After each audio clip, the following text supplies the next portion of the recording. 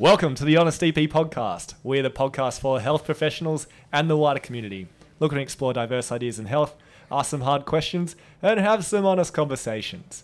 My name is Archie. I'm an EP based on Sydney's Northern Beaches, and joining me as always is allied health business owner in his nice branded puffer jacket today and his collared shirt, Andrew. Andrew, how are you? I was actually really worried as you were doing that introduction because I'm worried that there'll be too much friction with the... so I'm going to try and not move too much as we talk today so that the rustling from this puffer jacket doesn't impede the quality of these amazing microphones. Amazing. I'd love to say that I could edit out the rustling noise, but I definitely don't know how to. Oh, dear. Well, after a break on the beers from our last episode, because that was a Zoom one in the middle of a Tuesday. Beers are not appropriate at midday on a Tuesday? Not on that one. Today, though, it's Thursday afternoon, so we can crack a beer. What have we got? We have got the BentSpoke Sproket Canberra beer. Yeah, Canberra beer. Very, very popular this year. They came second in the Gabs, the beer festival, the Hottest 100. Not this beer specifically. That was the Crankshaft IPA. So this one is another beer from them. Says big and hoppy. It's in a green and silver bottle. It's 7% alcohol. Yeah, it's 2.5 standard drinks. Yeah. Well, look, we're a long way from where we started with the little easy hazies and the 3.5s and the... So this is the descent of this podcast, is it? Yeah, it's going to be heavy. Do you remember when we had Hannah on like 2 years ago and she brought an IPA and we were like, oh, it's so strong, I can't handle it. Yeah. Now it's like every beer we have is like... It's good. It is good. It does really not yummy. taste as strong as 7 and a bit percent. I think our taste buds have acclimatized. Desensitized? Desensitized. Our livers have died a little bit. And now we can just handle stronger beers. Yes, we can. Which I think actually opens the gates for us to try a lot of different beers. Because I think this is the way that beers are going. It's... When I was looking today in Bayfields, there were more IPAs and more 5 to 6 to 7 to 8+% beers than I've ever seen before. Yeah. I don't think it's going back the other way. So, what are we talking about this afternoon? What was that? I don't know. We are talking about career progression in allied health today. We're gonna give our takes. We're gonna give our honest opinions, and we're gonna try and give some useful advice for people. If it doesn't come across useful or comes across a little harsh at points, we apologise. But we are the Honest EP podcast. We are not the caring and soft and up in the clouds EP podcast. That's not what we're here for. So, Andrew, I'll start with you. And this is more of a general question for you. I want you to, when I say career progression in allied health, I want you to kind of try and define to you what that looked like when you started, and then maybe compare it to what you think it looks like now, if it's changed at all. It's a big question. When I started, right, there really wasn't an opportunity for career progression in private practice. There might have been avenues in, tertiary education or research and things like that, but certainly in the private practice, because there just weren't private practices around, that your career progression was being an owner of a business, right? It was going from a practitioner to an owner. And that was kind of the one-step process. Often, and some of the peers that I had that went to uni with, you might have finished university, gone into a private practice or something like that, and then stayed there for a little while, got a bit bored, and then sort of went, well, what's next. Yeah. And really at that time, the only opportunity was to either start your own thing or, go back to uni and do something different. Thankfully, with the growth of EP over the last 10 years, there are more opportunities for career progression. It does look a little bit different because there are, either EP-based organisations or organisations that are bringing EPs on and want and see the necessity to provide a career progression for people. And so they're kind of starting with the end in mind. That, we know how difficult recruitment is. We want people to stay with us for a long time. And so we want to build out opportunities for people to get fulfillment in their career and in their life by a staged out, quote, career progression. Sure. Yeah. I think what's interesting with when you talked about what it was like when you started going, well, I'm here, and the next step or the next progression in inverted commas is to become an owner and start my own business, which in a lot of situations kind of puts you back to square one. You got to start everything again. You have to start everything again, and I think we've talked about ownership previously, and if not, we probably should rehash that again. But it's very much it's not a step forward; it's often a step back for a good few years until there is stability in an organisation. There's you've built referral networks, you've built the systems to help de-leverage some of the work that you're doing, and you're actually able to start pulling money out of the business. That doesn't happen straight away. It's not like you go from, well, my director takes 50% of what I bring in, so I'll start my own thing and then I bring in 100% of what I bring in. It's like, well, you probably end up putting in 100%. You definitely put in at the start and some. And you're running a business, right? Your business has expenses. You need many things in order for a business to operate successfully. You're definitely not taking 100% of your billings off the bat. Yeah, okay. So looking forward to now, I think it's interesting when we talk about career progression. I think we should kind of go through the different definitions that people might have for this. Say we are a younger allied health professional, whether that's an EP or not, doesn't really matter. But talking about someone who might be looking forward in their career and going, or about to start their career and going, what does it look like for me? What is the ladder? What does the progression look like? Where am I going to be in 5, 10, 15, 20 years if this is an industry that I want to be in? Well, I mean, that's actually a really interesting question, right? Like, you look at the fact that most people will graduate uni around about 23, 24-ish, right? You will probably now live until you're 100, which means you'll probably be working until you're 75-ish. So that's 50 years. Do you, like, thinking about career progression in that kind of a scale, like... So many of us are focused on like the next 6 months or the next year. Yeah. But like, is this going to be your sole career? Or do you feel like there are different motivators that are, going to lead you in different paths? Yeah. I don't think you need to necessarily have an answer to that, but it's kind of just an interesting thing to ruminate for a moment on that. Yeah. Like, you're going to be working for 50 years, probably. Are you going to be an EP for that whole time? Absolutely. So I guess starting off by having a bigger picture look and looking past your first 6, 12, 18 months. I think a lot of people look at that period there and go, well, how am I going to progress?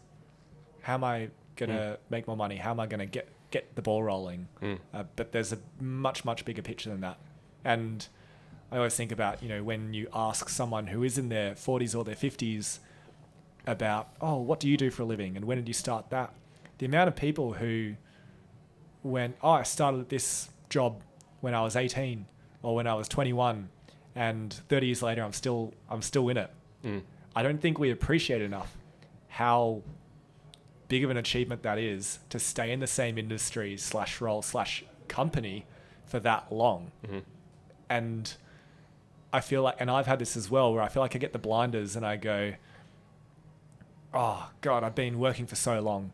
I've been an EP for so long. It's like, well, it's been 5 years. You're 10% of the way through. Yeah. It's really not a long time at all when you think about it. And when you think about, oh, you know, I want to, as a client might go, I want to see someone with a lot of experience. 5 years is probably like the minimum amount that someone might look at and go, oh, they've got some experience. That might be a minimum amount. So for us to think about in the first 5 years of career going, well, I already know everything. What now? It's like, well, hold on. Like, you probably haven't even opened up access to a bunch of clients or people who might want to see you because they look and go, not experienced enough for me. Just ran around for me. No, I think it's a good rant. I had a few thoughts as you were talking through that. I think that's often true. Like, clients will look at your profile on a web page and say, "Oh, they look young. Like, surely they can't help me with my you know, all of my things going on." And if there is another profile just next to yours of someone who is older with a few grey hairs, well, they're older. They have more experience and more knowledge. Whether that's true or not is a different story. Well, it's not necessarily fair, but that we can't say that that's not how people look at it. But that perhaps is also a generational thing where people see, you know, number of years in a profession as a measure of like certainty or recognition that oh, well, if they're 50 years old, they must be good at what they do because they've been doing it for so long. Like I know that my parents' generation felt that way. Absolutely. Right? My parents' generation were, you have one job, you work in one company, you retire, and then you, I don't know, play golf or something. Right? But I can't wait. That was, I know, right? But that's career progression. Like, you stay in one job and that you are loyal to that company and that company is loyal to you. And then you retire. And it's changing, right? It is. Or it has changed. And that's good because change is good. But it's okay to think maybe there are other options down the line. Yeah. So I think the first bit of advice that I might add here and we can talk about is thinking a little bit further into the future and projecting past the short term, projecting past the next 6 to 12 months, your immediate future, starting with even looking at 3 years. And we do something here that you introduced to me called desire statements. And desire statements are just a way of looking a bit further ahead and then using that longer future vision of, in this case, how we do it is where you want to be in 3 years, what you want to be doing in 3 years. Then based on that, you can kind of plan back into the short term of what you need to be doing over the next 2 years, 1 year, 6 months, 4 months, 3 months, week, that kind of thing. So is what you are doing now in line with where you want to be in 3 years' time? So they're called desire statements. They break it down into 8 categories ish? Yeah. It's definitely, it comes from the Wheel of Life framework, which looks at your finances, looks at your career, your personal life, your contribution. There's 7 or 8 different categories there, but it sort of gives a bit of an orientation as to what is meaningful to you as a human and where your work can potentially help you to create the life that you want to have outside of it. So with something like that, is there a resource that people can read or come across? Like if they search desire statements, will that come up? It will probably come up. If you search Wheel of Life, it will definitely come up. Wheel of Life. Wheel of Life is something that's used by Tony Robbins and that sort of that crowd cohort. Yeah. Yeah. So Wheel of Life, it's in fact, I was at a property investment lovely seminar workshop last month, and it was one of the presenters was Zig Ziglar's son. Now, he was talked about in our last episode. Zig Ziglar is, for those that are not of the same generation as me, back in the 70s and 80s, he was the guy when it came to sales. Yeah, right. He was the icon. Johnny recommended we read one of his books. Zig Ziglar. Yeah. So I was at this property seminar, and Zig Ziglar's son, Tom, brought out the Wheel of Life. Oh. And so it's not just an allied health thing. It is a across the board resource. It's just giving us all an opportunity to think about, where do we want our life to be in 3 years' time? And to your point before, what can I do today that is going to get me the result that I want in 3 years' time? Yeah. So I guess bringing that back to career, it's a great way of looking forward and going, what do I want my career to look like in 3 years' time? And if you can map that out in sentences and visualize what it is, I want to be seeing this client. I want to specialize in this. I want to have this network. I want to be working in this area, in this space, with these people. Then that is a much easier way to plan forward if you've got that vision in mind, rather than going, why aren't I more progressed? It's a really interesting point, and I love it because, again, if you think outside of our profession, accounting, for example, it is rigid, right? Career progression in one of the big four accounting firms is rigid. It's this is what you do. As soon as you do this, then you get this, and then you get that, and then you get that. Which is great if that's what you want. Sure. Yeah. But it lacks a bit of individualization. And so using a desire statement framework is a great way to think about what motivates you, what clients do you want to work with, what team do you want to work in, what life do you want to live. Yeah, absolutely. And then in the other areas of that wheel of life, you've got things like finance. So what does your financial profile look like in 3 years? How much money do you see yourself making? What investments do you have? And that sort of thing. On top of that, there's things like family and social and holidays. And by the time you put all of this together, first off, it's very easy to see inconsistencies, because you might look forward in your career in 3 years' time and go, well, I want to be working 5 days a week and seeing this many clients and making this amount of money. But then you might also go, but I want to have a family with 3 kids and be spending lots of time with them and, working part-time. Yeah. But then I want to have saved for a house deposit and done this. It's like, well, hold up. So how are we working this out? What's most important to you? And then you can prioritize and kind of work things into your vision of what actually lines up here. Because if it doesn't all line up, you can't really achieve all at the same time unless they align in terms of what you're trying to do. Thoughts? I have many thoughts. My thoughts is this is something that kind of contributes to a feeling of burnout. Sure. Right? That you've got all of these conflicting pulls on you. I should be earning X amount of money because that means that I can buy this house or send my kids to this school or buy this car or go on a holiday. But I don't want to work full time. I only want to work 3 days a week.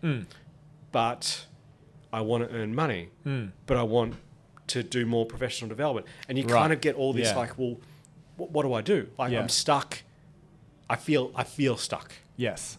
Right? Because I don't know what is going to help me. I don't know what's most important to me. And therefore I don't know how to prioritize my time.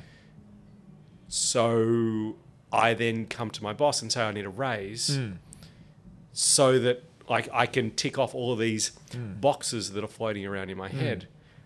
But the challenge is that all those boxes are very disorganized. Yeah, absolutely. And so then your boss is going to ask you a question, like if someone came to you and was like, I want to raise, what kind of question would you ask them straight up? I would say, how does this fit in with your desire statement? Cool. Great place to start. Yeah. Where do you see yourself in 3 years' time? And then where would you like your salary to go right now? Right? And then I think as a employer, it's important to have a bit of a frame of reference about, well, what do people need to be doing in order to progress kind of to the next stage in their career? Yeah. I mean, public health has got this very rigid award framework, and so as soon as you tick the boxes, you move to the next stage. Private practice, it's a little bit more fluid than that. But it's a very challenging conversation as an employer when somebody comes with that sense of like urgency, like I need to earn this now. And then you have a conversation with them about, well, you know, are you meeting your expectations? What are you doing for refer and nurturing? What are you doing with your team? What are you doing to build your personal brand? How does this fit? And there might be some things that need some work. So as somebody that has these conversations frequently, it does come back to like, where do you see yourself in 3 years' time, and how does this like change in your remuneration right now going to get you to the outcome that you want in your life? Yeah. It's a very interesting conversation. And so if anything, that should tell people that if you are going to go to your boss or your director or think of something where you want to, or go into a situation where you want to end up coming out of it with more money, you need more than just going, I want more money. Here's the question, right? If I had a boss, I would be coming to them saying, in 3 years' time, I want to be earning X amount of dollars. What do I need to do to be able to earn that in 3 years' time? And then what are the stepping stones for me to be able to get there? Now, that would be a very new question for a lot of people, right? For a lot of bosses, they might not have heard that question before. And so it actually gives them an opportunity to step back and do some working and go, okay, well, do some maths, understand, like from a sustainability perspective, financial sustainability perspective, what does the business need to be doing in order for you to be able to do those things? Yeah. And then we can kind of benchmark and put some like stakes in the ground about, well, this is how you get there. This is what that amount of value to the business would look like. Yeah. Yeah. And it's hard to go, I want this amount of value right now. And it's like, whoa, hold up. I haven't even thought about what that looks like. It's really hard when you're faced with an ultimatum, because on one hand, like it should be our jobs as owners to pay people what they want, right? I would love to be able to keep paying people more and more and more, but if it becomes financially unsustainable, there's not going to be a business to be able to pay people. So it kind of needs to fit within a framework so that it shows people how to progress to where they want to get to, and be able to map that out for them. And at the same time, make sure the business is going to be sustainable. Nice. I think that wraps that up kind of nicely with a bow. And my main takeaway from what you've said there is that if you are going to have that conversation, it shouldn't just be a conversation, one conversation. There needs to be prep. There needs to be time allowed for planning and vision and your own desire statements. So there isn't an ultimatum, which is more of a lose-lose situation as opposed to a win-win situation. Both people will walk out of that conversation disappointed. Yeah, because relationship becomes a bit tarnished, probably.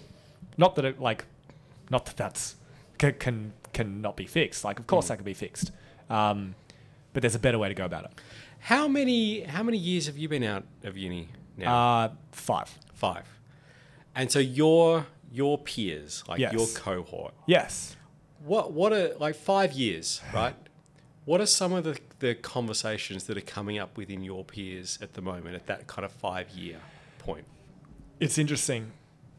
Quite a few people are out of the industry / have gone down a different path, like gone down the rehab consultant path or gone down the public health path or just left health completely.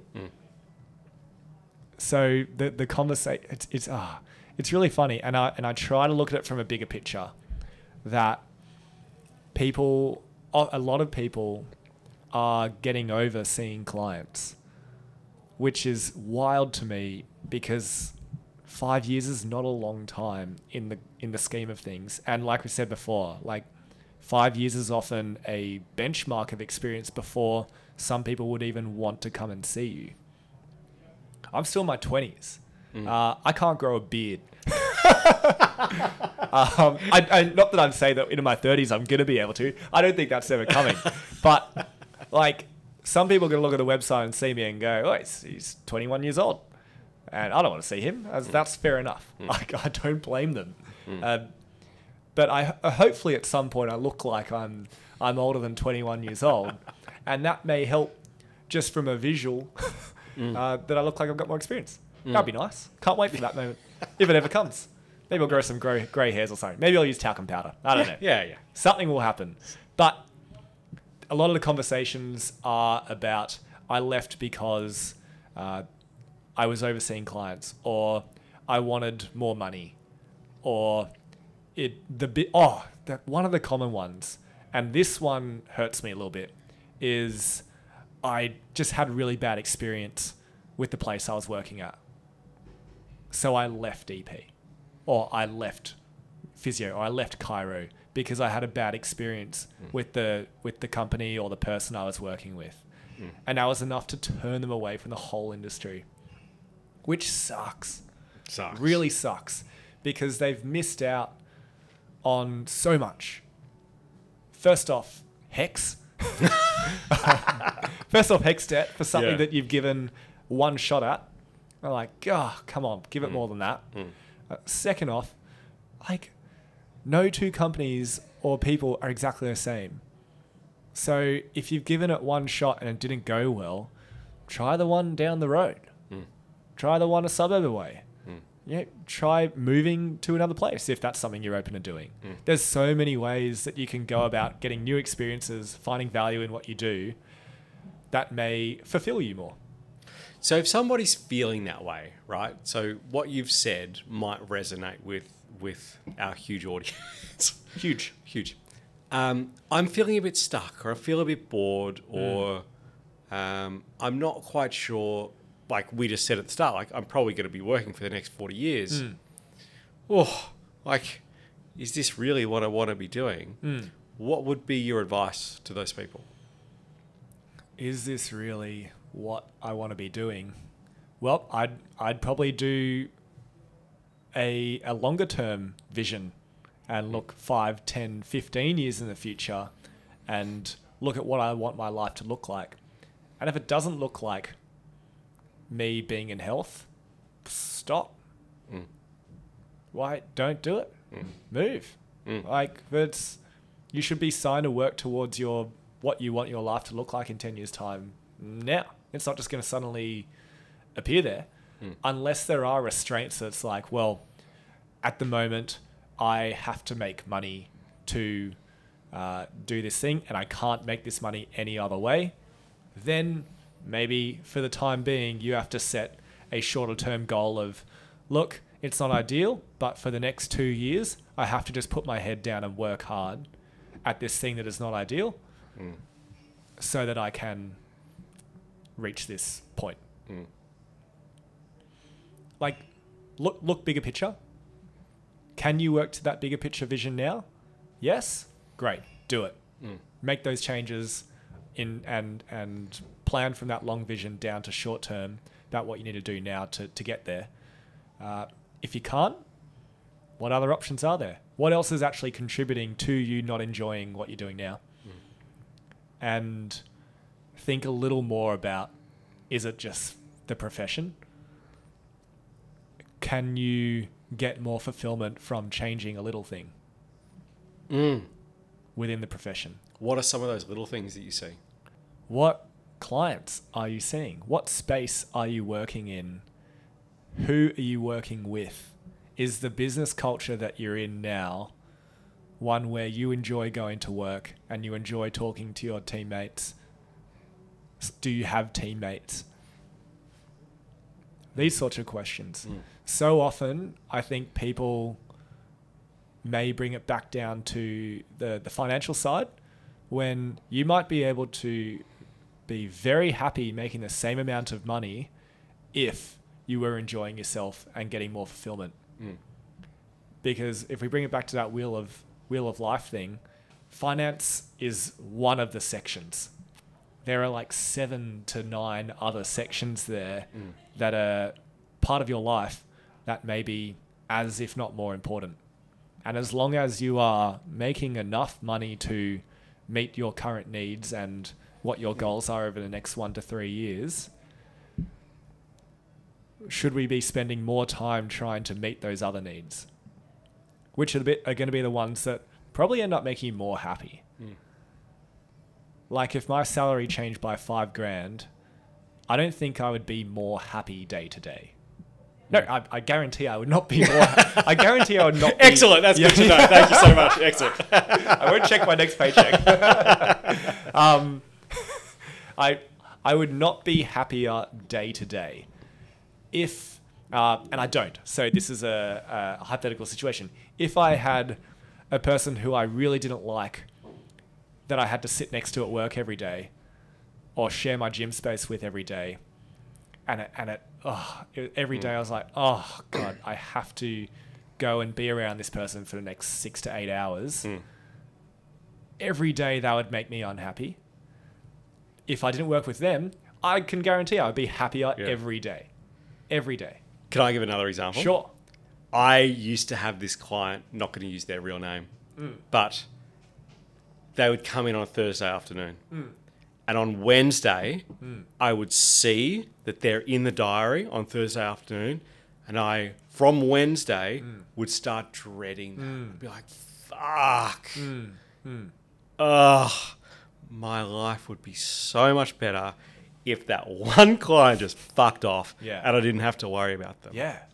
Right? Absolutely. And that's not because you hated your job.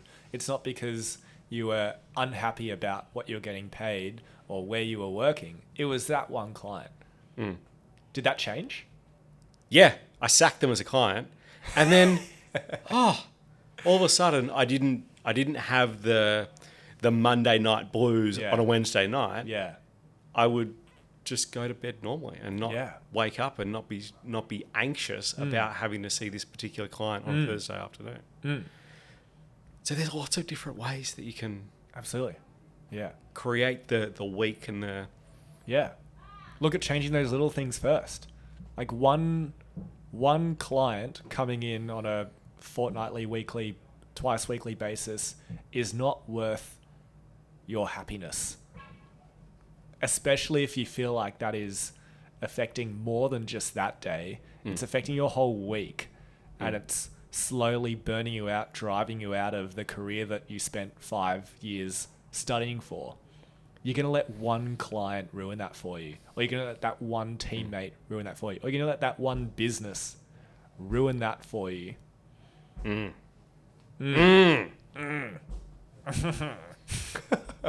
So let's look at some other types of progression. Starting with, so we've talked a lot about financial. let's move on from that. Let's talk about, say, specialization. So some people might find that this is a very valid way for them to get more fulfillment. I'm going to keep coming back to the word fulfillment because that was the word we were looking for earlier before we started. It was. That's a great word. Yeah. Yep. And how can people get more fulfillment from specializing? So initially for me, I think of ideal clients. And I think of, and when I say ideal clients, I'm talking about the clients that when you see them in the diary, you go, yes, I love seeing these people. I would be so happy if I had a whole day or, 75% of my diary was these kinds of people, whether that is a demographic, a condition, a personality.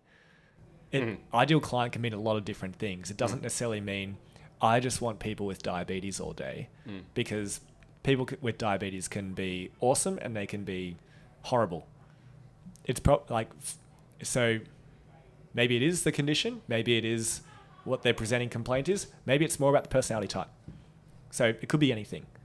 But when we're talking about specialization and how that can contribute to career progression, we're talking about seeing more of your ideal client from an initial basis. And EP is it's unique in this respect, right? Because within physio and other professions, you have like professional opportunities to title and be accredited in different areas. Whereas EP, whether that's a reflection of the stage that our profession is at or whether it will ever happen in the future, but you can kind of call yourself an expert in anything. Yeah. And you are, because you know some stuff about a thing, right?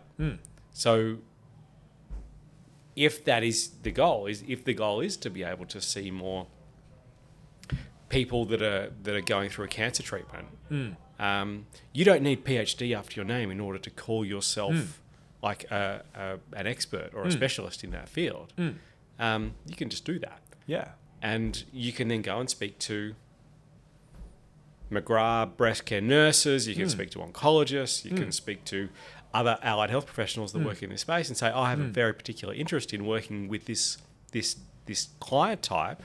I've done this CPD, I've got this kind of track record with these clients. Refer to me. Yeah. And if you do a good job, they will. Absolutely.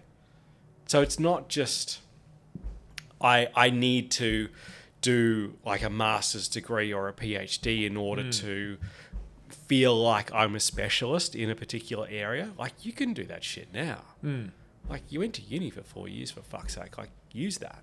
It's also, and I think this is relevant specifically in EP, but also other healthcare, is that without the titles, without the certifications or the accreditations that say you're a specialist in an area, if you see more people in that special interest area and you do a good job with them, they will likely tell other people with those same concerns that they've seen you and you were awesome.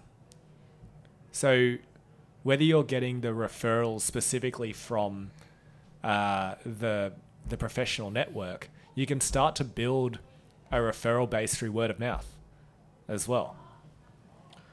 You can also, and this is the great thing about social media, for example, is that it costs nothing to sit there and produce some content based on research that you've recently read or a professional development course that you've recently attended that makes you an authority in this space. But there are no barriers to be able to do that. And so when you do go and you present to the cancer care company or whoever, and they Google you and they Facebook you and they Instagram you, well, what they're going to see is you being an authority in a space. And that costs nothing. Costs absolutely nothing.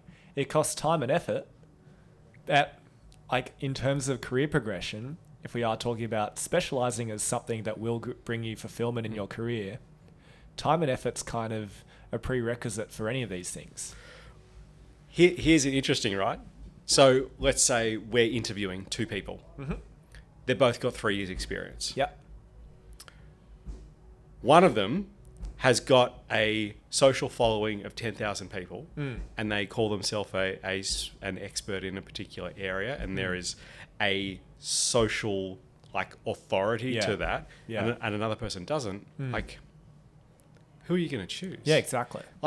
Again, it takes time, it takes effort, but it doesn't cost anything. It costs 10 minutes of you not watching Netflix at night to do that consistently over a long period of time. I'm not discounting the fact that it takes consistency, but showing your value and showing your worth, and therefore projecting that into what you want in your future roles, this is something that you can take with you wherever you go. Absolutely. Yeah. That's very valuable, quite tangible, and in a sense can be monetized because you have people that are seeing you as an expert in a field. Say you have 10,000 people following you and watching your content because it's great content and they're learning things and they're from a specific demographic. And then you go, hey, I've brought out an online course with 10 modules that's open to the public and it's all about learning about this area. Monetized. Absolutely. Straight up. People love online courses. Absolutely. It's great. Podcasts. How good a podcast. Monetized. Still looking for a beer sponsor. We don't even work anymore. We just make the podcast and get paid for it. From BentSpoke. BentSpoke. Thank you, BentSpoke. The best beer in Australia. They are Australia's greatest producer of yeast beverages. Fantastic. TM. No, we don't. I wish we did. That'd be great. What I might take away from that is that becoming a specialist, having a special interest area, becoming an expert in an area doesn't necessarily need a title or a specific course that you have done. A classic one is, I want to work with sporting teams. I must have my strength and conditioning course. And it's you probably already know what you're going to learn in your level 1 strength and conditioning course. Every man and their dog can do that. You could get on YouTube and watch videos. It'll teach you periodization and deloading and different blocks, yada yada yada. Here's how to use an Excel spreadsheet. Here's how to teach technique for these movements. Great, cool. You've now just brought yourself to the level that everyone else is at. That's not going to get you the job. That's not going to get you the client who, is going to go on and probably end up looking at your social media first and going, what content is this person producing? What knowledge do they actually have? Rather than, I know they've done that course that every single personal trainer in Australia has done. So do your own stuff. Put some time and effort into building your own brand and knowledge and content, and then boom, you'll start to see more people that you want to see.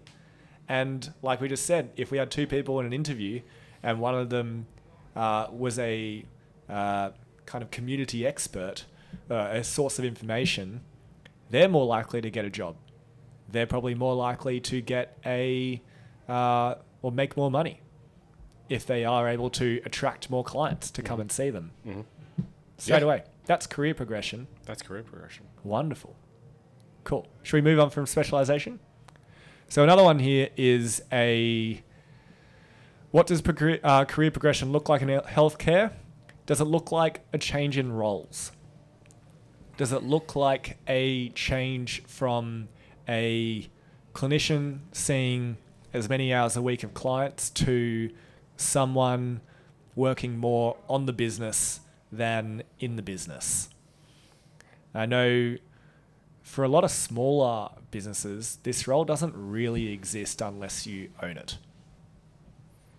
Especially, it's not necessarily worth value in a smaller business at an early stage anyway. If we take Rebound to account here, early on, how long was it before you brought on someone or you started to pay someone for stuff that wasn't clinical work, not including like a bookkeeper or an accountant, like someone who was on site working with you? I think there was a team of about 4 of us when we brought in an admin person, and that admin person was there to answer the phone, respond to emails, book people in that's not business development. Yeah. That's not refer and nurturing. That is just literally responding to inquiries that come in. Okay, here's a better question then on top of that.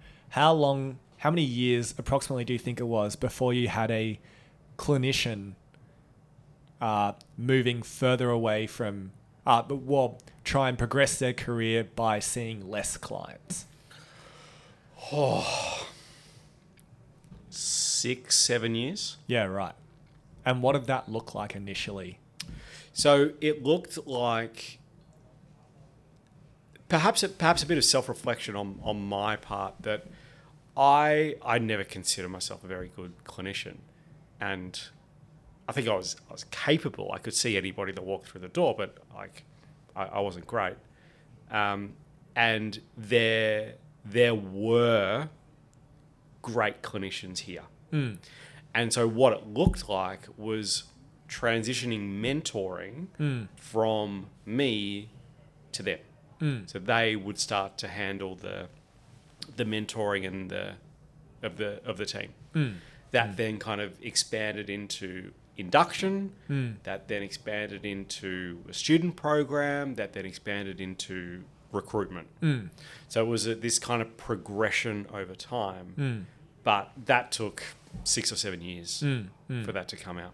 And I imagine if you had someone who'd, say, been with you for 1, 2 or 3 years in the early stages of the business, that probably wouldn't have been valuable enough to the business for them to take over, right? Well, at that stage of a business, you're worried about getting new clients through the door. You're not worried about it sounds terrible. You're not really worried about offering career progression. You're worried about survival at that stage. You're worried about getting and seeing enough clients, particularly if you decide to transition from a contractor arrangement to an employee arrangement, and you have these ongoing overheads of we have to pay salaries, and that's at good times through the year and leave.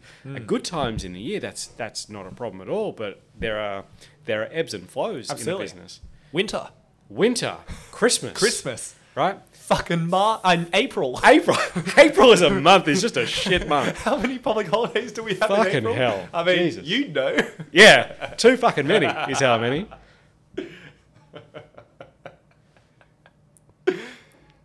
But it's not even on your radar as a business owner. It's not even on your radar to offer career progression that takes people away, and this is going to sound harsh, from generating revenue for the business at that stage in a business, because cash flow is so tight and margins are so lean that the ability to allocate 2, 3, 4 hours to business development or resource development or social media, who gives a fuck? We're just trying to get people through the door.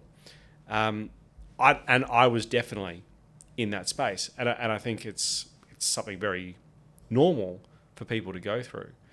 Now, that doesn't mean that you shouldn't be trying to add value to those businesses if they're in that stage. It's just recognizing that they are in that stage. And in order to progress further, we need to do great work with clients. We need to improve our systems so that we can help more people, so that opportunities come up in the future. And I guess on top of that, it's that in the short term, bringing in more cash, bringing in more revenue is the clearest way to show more value. Straight up. Because if you're doing that, then you can have a fairly good fairly good argument that, well, I'm generating this amount of revenue. I think my salary should be reflective of what I'm generating. Like that again. Like that's a fairly good conversation to have. And if you're proactively involved in that process, which doesn't necessarily mean I need more time blocked out of my calendar in order to do those things. It's actually just doing it because you want to do it. Then you get rewarded for that. It becomes a different conversation where it's like, I want to bring in less revenue and do more of this other role. Which is great, right? But don't expect your remuneration to change as a result of that. Because the person paying you has to see more value in that time than what it would be for a client to come in and see you in that time. And if your time doing that other activity is not as valuable as seeing a client for an hour, well, then it's probably not worth more. Right. If we are just looking at it from like a zeros and ones kind of side of thing. Yeah. Doing a social media post, like spending 1 hour a week doing a social media post versus seeing one client at $150 for that 1 hour. Like as a business owner, what's more valuable? Well, it's seeing your client. Yeah. Right. Until you're able to get to a point where the social media is very good and you're speaking to a very large audience and potentially that post is seeing a return on that investment. Exactly. But I don't want to go down this no too long. Yeah. But I feel like this comes up for a lot of people, right? I want to add more value to a business, therefore I want to spend more time doing social media. Therefore I need more time to do social media. And it's like, that's true. What's also true is there are social media experts out there. So if I was to outsource social media to an agency and they charge, I don't know, $100 a week, or AI, ChatGPT, that shit, why would I do it? Like, why would I pay you to do that when I could invest in somebody who does this for a living? And you are a good practitioner or a great practitioner who could be seeing a client. And again, this kind of comes back to if I had a following of 10,000 people and I had like a really great social media account, and then I said to the business owner, hey, like, why don't I try and leverage off my social media following to improve the business? That's very different to Absolutely. if you have no social media account or you got 100 followers and you repost some shit that ESSA puts out every 6 months. And then you say, I want 2 to 3 hours a week to produce social media content. Like, why would I do that? Yeah. Like you haven't proven yourself that you can do that very well. This is kind of along the lines of that as well. Maybe a little away from it, but I think it is just a good thing that I stick to as well.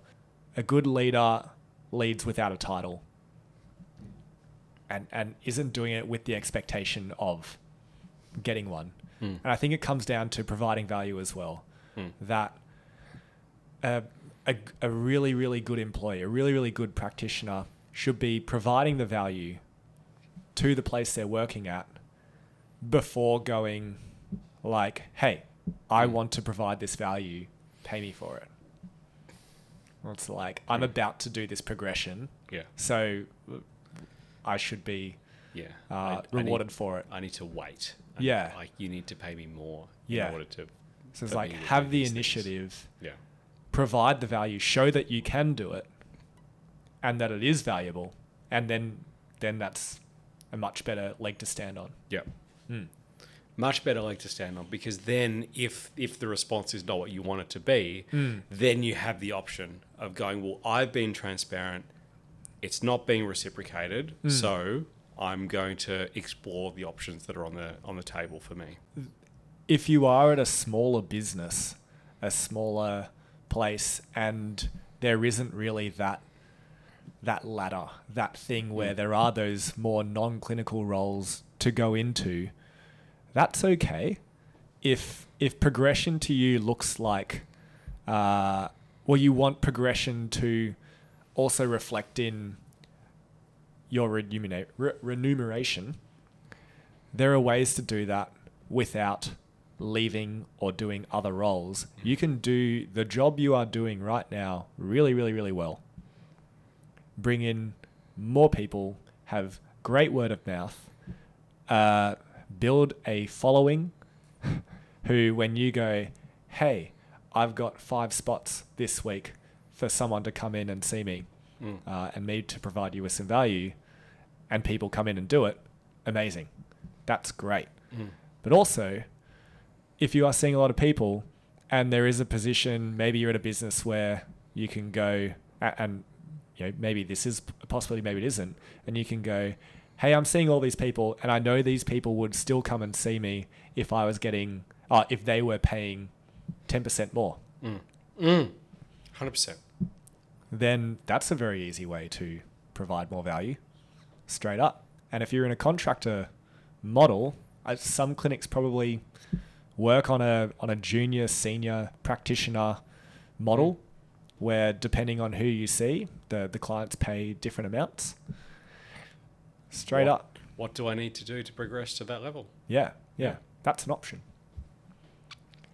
Let's move on. I'm looking at the different things that could fall into career progression. And of the dot points we had down there, the only other one I had written down was relationships. I think what I meant when I wrote down relationships was networking. That's what I think I meant by that. Yep. What would you say on career progression and what that might look like from a network? Well, again, I feel like relationships are built off doing good work, right? Getting good results with clients, communicating those results to those clients' networks, and then being able to generate more referrals by word of mouth to you as a practitioner because of the good work that you do. Like that's how you do it.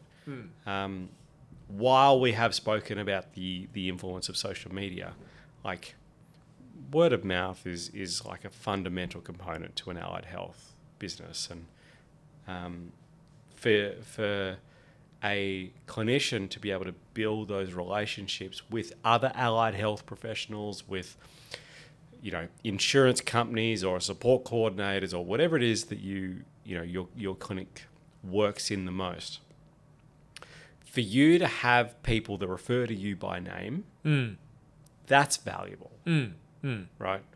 People coming in and say, I want to see Archie because my GP said Archie's the person that I should see. That's valuable. Right? How do you get there? Well, you do great work. You go above expectations for those clients. You help them through their shit so that they go back to their GP and say, oh, you referred, oh my God, like my life has changed because of this person. That's valuable. That's also something that you can take with you. Absolutely. Wherever you go. You take your name with you. You take your name and you take your reputation with you. That's brand, right? Brand is reputation. Absolutely.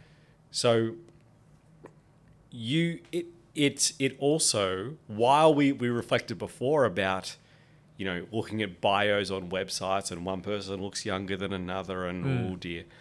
But the ones that you do get coming through, do fucking good work with them.